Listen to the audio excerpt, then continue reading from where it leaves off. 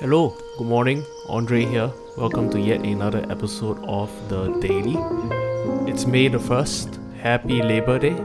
It's a public holiday here in Singapore, and so I hope that many of you have a day of rest planned out for yourselves, for your family, that you are intentionally setting this day aside to rest, to recalibrate, to recenter yourself on God's word, on His presence. And I pray that this day will be a fruitful and restful day, full of God's peace and His presence. Now, many of you are well aware that I am a introvert par excellence, but honestly, this time has been really surprising for me in many ways, but particularly in discovering how okay I am being cooped up at home and enjoying the quiet. Now, Amy and I, at this point in our lives, don't have any kids, and so our home is for the most part quiet. And we are also really home people. We like being at home. We invested a bunch of money into, doing out our home, and so we love to hang around and enjoy it. I haven't been out of my house for about 5 days straight now, and so I wasn't really tan to begin with, but now I'm like white as snow, and so I'm gonna come back to church. You're gonna see me, and I'm gonna have this like glow about me, and it's not the glory of God, it's just my really pale white skin because I lack sunlight. And so I'm trying to make it a habit to go down every day to just stand in the sun and get my vitamins and all that good stuff. But all this to say, this time of quiet that I am personally enjoying has been super enlightening, has been super challenging in a good way. It has surfaced a whole bunch of stuff in my heart, things that I thought I had previously dealt with. They are coming back today, in full force. And, I even feel the mercy and kindness of God in this whole thing, right? Because if these things were to surface whilst I was super busy at work and moving from point to point, I wouldn't have been in a good mind space to be able to tackle them. But because I'm stuck at home, Amy is next to me pretty much 24/7. When these things come up, I have someone to talk to, I have someone to pray with, I have someone to process with, and I have the space, the margin to bear into it, both on an emotional level but also spiritually, to war against some of these things. And so I am super thankful for really this space, this quiet that I now have. Now, when I think about the word quiet, I don't think about it primarily in the sense of the absence of noise or activity. When I talk about quiet, I really mean like an internal quiet, this idea of tranquility, this idea of being at rest, this idea of not putting your mind in the past or in the future, but living in the here and now. That is my idea of what quiet, this internal state, what it ought to look like. And I'm reminded of this short line that Paul writes to the church in Thessalonica in 1 Thessalonians chapter 4, verse 11. And it's a short line, and Paul writes this to the church in ancient Rome, but in a way he is even writing to us right now, here in this moment, living in the 21st century, fast-paced digital age, COVID-19. He writes this to us: make it your ambition to lead a quiet life. Let me read that line again. Make it your ambition to lead a quiet life. Now, I'm struck by the juxtaposition of Paul's words, right? The word ambition placed next to the word quiet. Now, these two words almost sound like enemies and not so much friends. They seem incompatible in many ways. When I hear the word ambition, I generally think of like hurry, hustle. It comes with this idea of being driven, careerist kind of life. And I imagine this person being in a constant state of flux and hurry, high activity, a lot of noise. But Paul, in this line, seems to say that we are to aim our ambition, this drive, this pent-up energy that we all have on some level, at something else entirely different. Not so much career or impact or more stuff. He says is that we are to aim our ambition, this energy, onto living a quiet life. That's the end goal, the vision of success, a quiet life. Of all the adjectives on offer, Paul opts for the word quiet. Not loud, not important, not even impactful, just quiet. The word quiet used there in the Bible would translate to being silent, to be rested, to cease from labor, to hold one's peace. It is this idea of like a mental cessation from worry, from fear. It is being present in the moment to enjoy God and His good intention toward us. That is what it means to be quiet, a quiet life. There's a line from St. Ignatius of Loyola, the founder of the Jesuit order. He says this: try to keep your soul always in peace and quiet. Now I love that he used the word try, as if he knew that we would mess it up. As if he knew how long the journey would be from reality to possibility, from who we are now to who we know we have the potential to grow and mature into. Now, there are many things that we can do and practices that we can pick up that would make for a quiet life. Things like the Sabbath, embracing simplicity in our life. And I talked about that in other teachings and podcasts that I've done previously. But one idea and practice that I've been trying to live out in recent days that I believe is so important for us to consider even as we make living a quiet life our goal. And it is this idea of being present. Now, this may seem really simple, no-brainer, and many of us wouldn't think that we struggle with being present, of being in the here and now. But consider how often our attentions are divided, how we struggle to be fully engaged in conversations, in activities, and how our minds are constantly preoccupied with the future.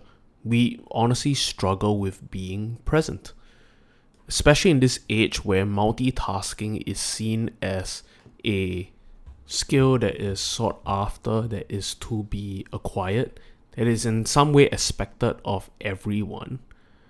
We have lost the virtue of being present, of being fully devoted and committed to a single task. And of course, many of us have come to realize the obvious, right? Multitasking is a myth. Literally only God is omnipresent. And you and we inhabit a body that can only do one thing at a time. The philosopher Byung-Chul Han has this to say about multitasking. He says this, that the attitude toward time and environment known as multitasking does not represent civilizational progress. Rather, such an aptitude amounts to regression. Multitasking is commonplace among wild animals. It is an attentive technique indispensable for survival in the wilderness. In the wild, the animal is forced to divide its attention between various activities. That is why animals are incapable of contemplative immersion. And isn't that so true that as human beings, we quite literally are the only species on the earth that's capable of quietening down our hearts, of entering into this place of tranquility, of being present and fully devoted to the here and now, or in the language of Jesus, to abide in the vine. In order to abide, we need to be fully present, fully given to the moment, to God.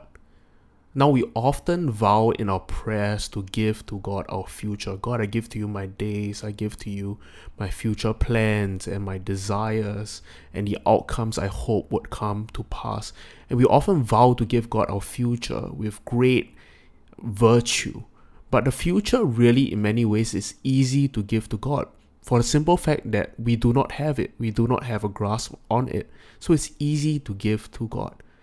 While we don't have the future, what we do have now is the present, the here and now, this moment, this time, this joy, this gratitude, this pain, this surrender. And between the relinquished past and the untrodden future stands this holy now. And within this now is where God exists. It's the dwelling place of God himself. Abraham Joshua Herschel says this, that the present is where eternity and time meet. It is where God exists. It is where we abide in him. And maybe you wouldn't identify yourself as a multitasker in the literal sense, right? But many of us multitask in our heads. We are seemingly engaged in the present, yet our hearts and minds are far off. We worry, we carry fear, we carry anxiety, and are constantly trying to imagine a future apart from the voice, wisdom, and counsel of God. C.S. Lewis, this brilliant writer of the Chronicles of Narnia and classics like Mere Christianity, has this brilliant work of satire called The Screwtape Letters, and it's basically a series of letters between a junior and a senior demon plotting the demise of their enemy, Jesus, and all who follow him. And he writes this interaction between the two demons that is really relevant to much of what we're going through. And note that this work was written in 1941 in the midst of the World War crisis, pain, loss, tragedy. Lewis pens this interaction. He writes, "The humans live in time, but our enemy, Jesus, destines them to eternity. He therefore, I believe, wants them to attend chiefly to two things, to eternity itself, and to that point of time which they call the present. For the present is the point at which time touches eternity.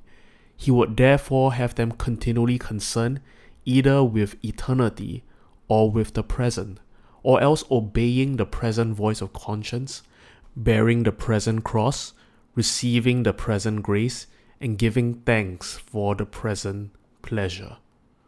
You see, all the best stuff is in the present, the here and now, and all the great wisdom traditions of history, religious and secular, Eastern, Western, Christian or not, have all come together to this one point. That is, if there is a formula for a happy, fulfilled, satisfied life, it is quite simple. It is to inhabit the moment. And it's to realize that each moment is full of goodness. So why are we in such a hurry to rush on to the next one? Why are we so distracted such that we can't fully embrace and receive the grace, the gift that is this moment? There's that popular maxim, right? Carpe diem, to seize the day. And that is almost to say that time is this precious commodity and it's every man for himself. But what if this day, what if time itself isn't a scarce resource to be seized, to be fully maximized, but it is a gift to receive with grateful joy? If the words of Scripture are true, that goodness and mercy shall follow me all the days of my life, the question I am led to ask is, how many days do I miss that goodness, that mercy, in my hurry, in my multitasking, in my distractedness, in my frenetic pursuit of something that is already there in the present, in the here and now for me to receive? I'll close off with a final verse from Paul in 2 Corinthians chapter 6. He says this, "As God's co-workers, we urge you not to receive God's grace in vain. For he says, in the time of my favor I heard you, and in the day of salvation I helped you. I tell you, now is the time of God's favor. Now is the day of salvation." And that is my prayer for you this morning, that we wouldn't have our minds distracted and pulled in different directions in this time, that we would be so focused on what the Lord is doing in our hearts in this time, that our minds won't wander off into the future, but we will be so given to the present, to abide in God's presence, in His good gift, toward us that is this day, that we will make it our life's ambition to live a quiet life, this idea of tranquility, of being at peace, at rest. And so let's take a moment this morning to be present with God, to abide in Him this morning.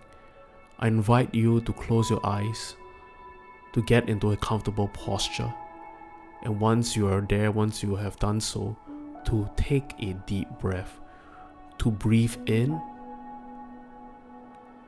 and then to breathe out, to feel the air filling your lungs, and then to feel it leave even as you breathe out, to be present even in your breath.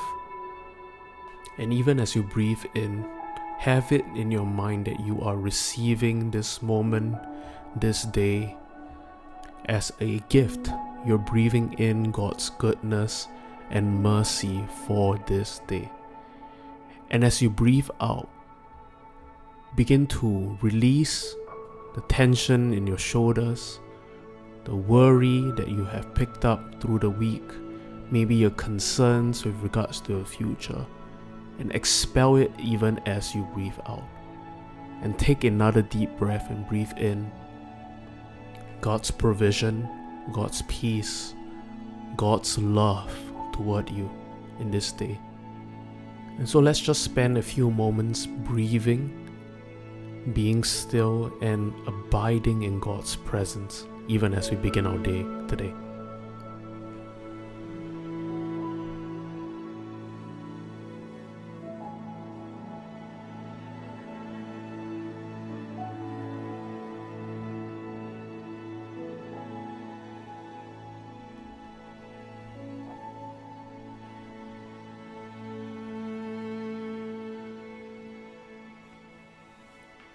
Let me pray for you even as you begin your day today. Father, we thank you for the gift that is the present, that we get to be fully devoted and engaged even in this moment, that we don't have to be like the animals who have their attention scattered for survival. But God, we know that even in this time that we get to be fully present in your presence, not having to worry or to be concerned for the things around us for the days that are ahead, because we are held by your hands. Your hands, they hold us, they keep us, they protect us. Your hands, they lead us, they guide us. And God, we lean into you, your presence even this day. And God, we ask that you help us be present in our day, that you help us be present enough to receive the gift of the day, to receive your goodness and mercy that's new every morning, God. We thank you for the provision of today. And God, we ask that we will indeed receive it. We thank you for this great grace. We pray this in your name. Amen. Well, thank you so much for tuning in to yet another episode of The Daily. Have a great, restful day ahead. We'll see you for our online gathering this Sunday. Grace and peace.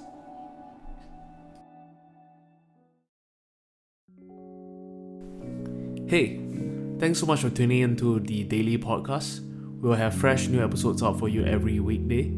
If you like what you're hearing and want to check us out, you can look us up on our website, www.thecity.sg, or check us out on our various social media platforms. We'll see you at the next episode. Peace.